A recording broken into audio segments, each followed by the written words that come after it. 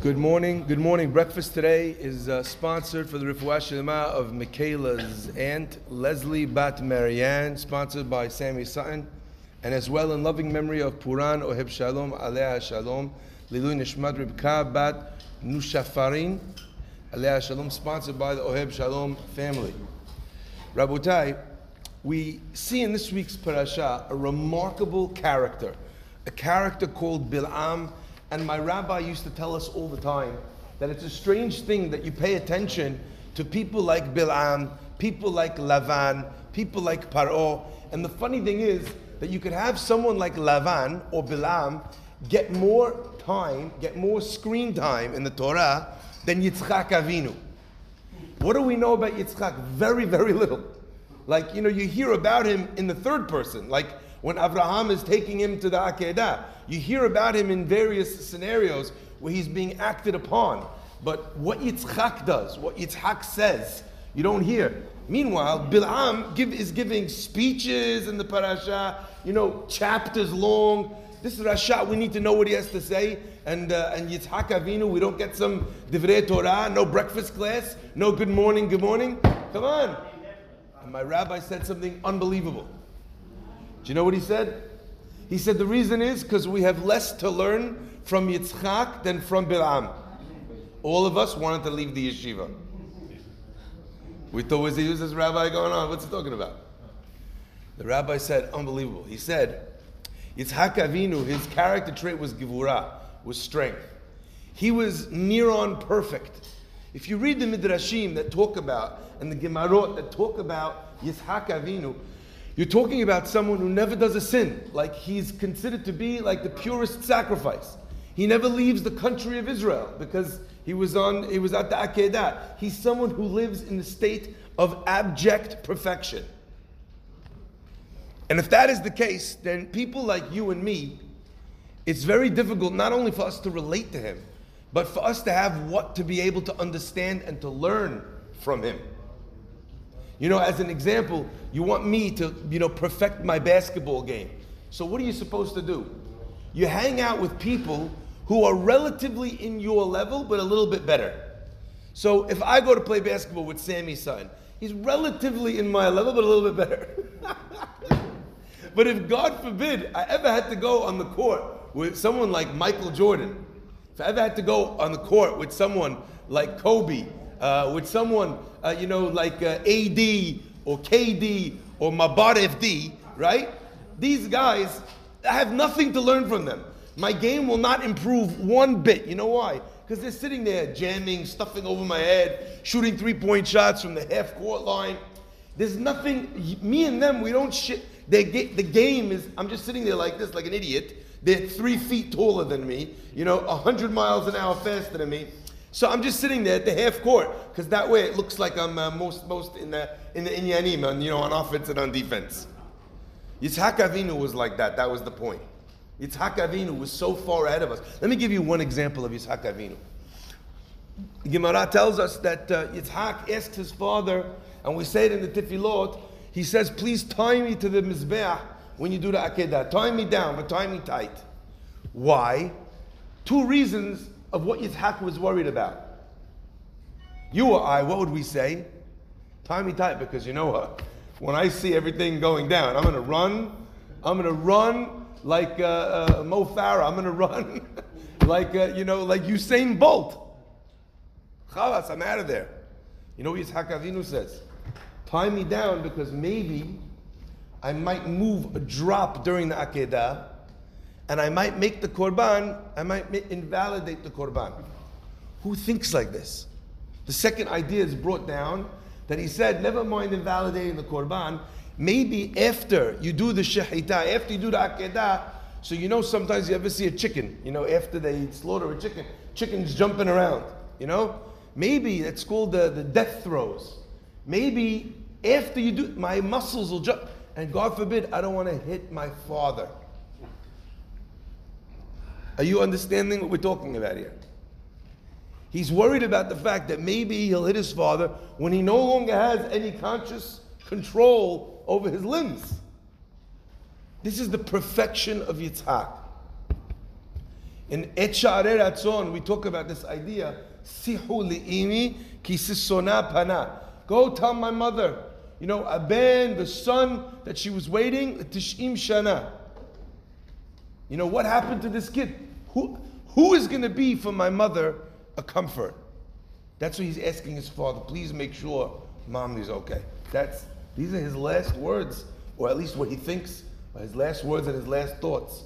Yitzhak Avinu, therefore, is not someone that gets a lot of press time, because the purpose of the stories in the Torah is to teach us lessons. And those lessons, they're not in the realm of our possibilities, really. Bilam, on the other hand, we learn a tremendous amount from. You know why? Because we learn what not to do and what not to be. But I want to point out one line, an unbelievable line. Bilam says, Tamot nafshi mot yisharim, may my soul die the death of those who are straight. Utihi ahariti kamo, and maybe in my afterlife I will be kamohu, like the Jewish people, like the tzaddikim. What's remarkable about Bilam is that he's doing the wrong thing while he knows what is the right thing. This is a person who's been blessed arbitrarily with prophecy from God. God literally is talking to him. He has interactions with the malachim. This is what's going on. And yet, for all of his knowledge of what the right thing is, and his desire even to end up in the end of the story, like the Jews, like the tzaddikim, he can't get his act in line. In fact, if you look at the beginning of the parasha, when Bilam says, you know what, I can't go curse the Jewish people, it's not something I could do. You know what Balak's response is? We'll give you more money. There was never a conversation between Balak and Bilam about the moral correction, about the morally correct way of doing things. There was never a conversation about whether this deed was reprehensible. There was never a conversation about whether or not Bilam could make or could satisfy his own conscience. The only conversation is, we'll give you more money or we'll give you more honor. And then when Bilam says in the first instance, I can't do it, Balak is like, what a shame. Because you would have had a lot of kavod. You hear the currency of this conversation is about money and power and honor. And you know what? Initially, like it happens all the time when we learn Torah, we love to point at people and say, this is what they did wrong, that's what they did wrong, what a rasha, what a bad person. But the truth is, we are very, very, very alike. I wish we could say that the reason why we sinned was because we didn't know better. What a luxury that would be. That we didn't know that we were being not so honest. We didn't know that we were being not so sensitive. We just didn't know. I had no idea. If I would have known, I would have done the right thing. If only we had intellectual and moral congruity. If only. But in truth, most often, we know what we want. We want to be the good guy. We want to be the amazing dad. We want the kids to say that about us. We want to be that amazing husband that, your wife is bragging to her friends about. We want to be that person.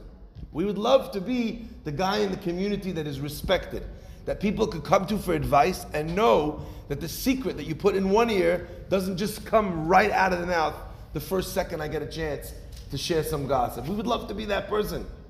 But when you got a piece of that news, someone comes up and you'll never believe the conversation I just had with this guy.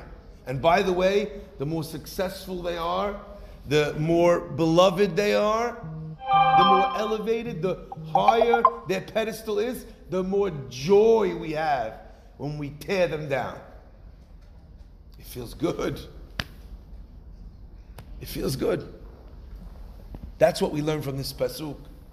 Tamot nafshi, everybody wants to die a tzaddik. But that's not how the game works.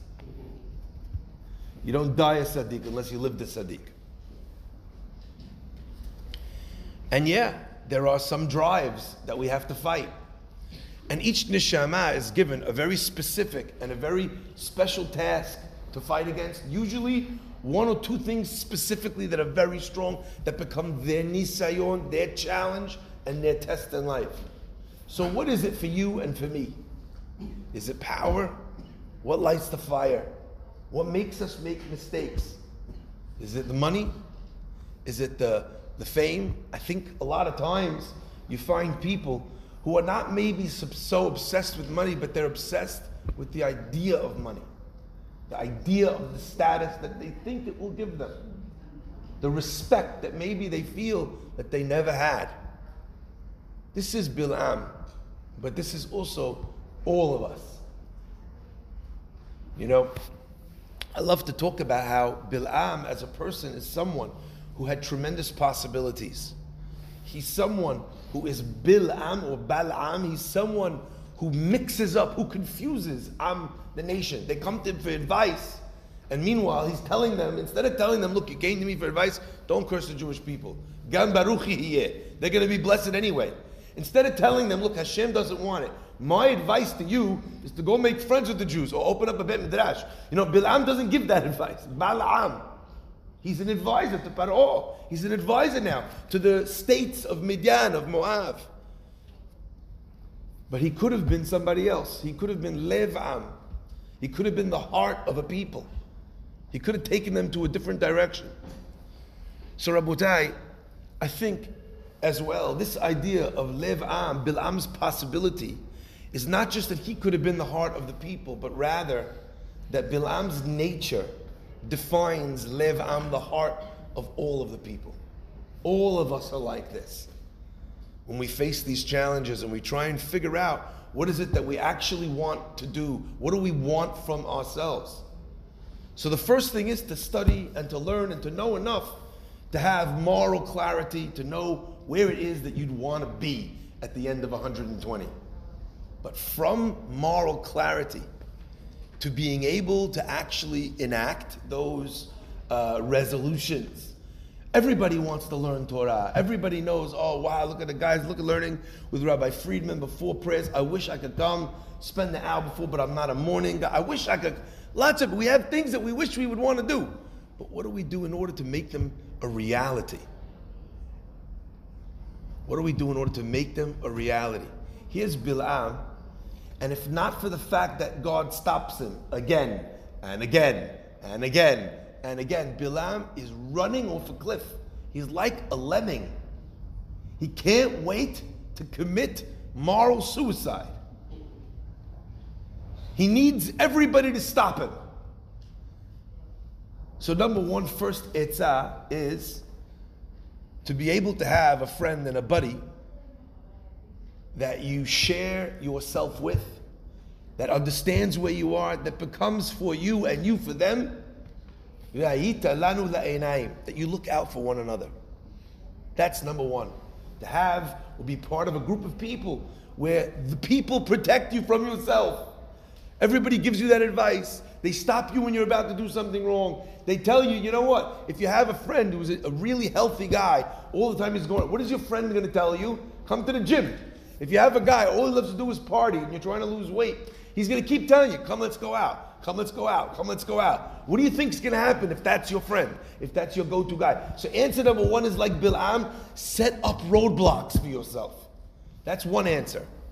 But the second answer as well is to try and figure out, and this is the work of a lifetime, not how to stop yourself from wanting to do things, but rather to start shifting in your own self your desires.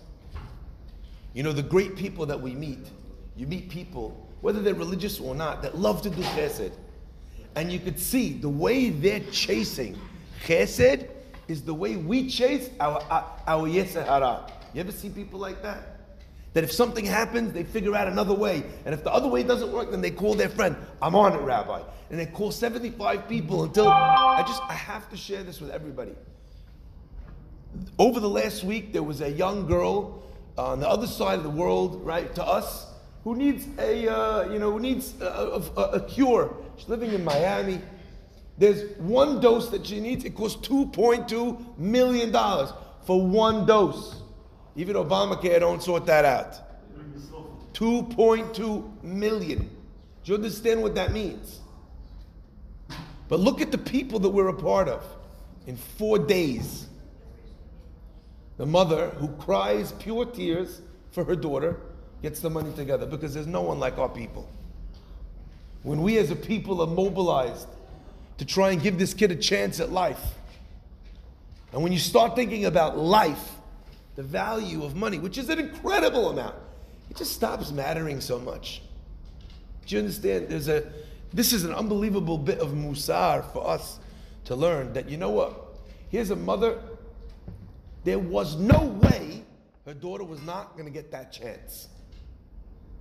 Now, I don't know about you. If someone gave me a bill for $2.2 million, no matter how much I wanted the thing, I don't know that I'd be able to sort it out. But when it was your child, do not underestimate the power of wanting something enough. So maybe what we need to learn from Bilam is that when you have a desire and you want something so much, in Bilam's case it's power and money, but it can be a lot of different things for us. To learn to want something enough that no wall and no obstacle and no problem is going to present itself in a way where we cannot overcome it. May God bless us to be able to achieve our aims, and that those aims should be things that we can be proud of. Baruch Adonai Le'olam. Amen.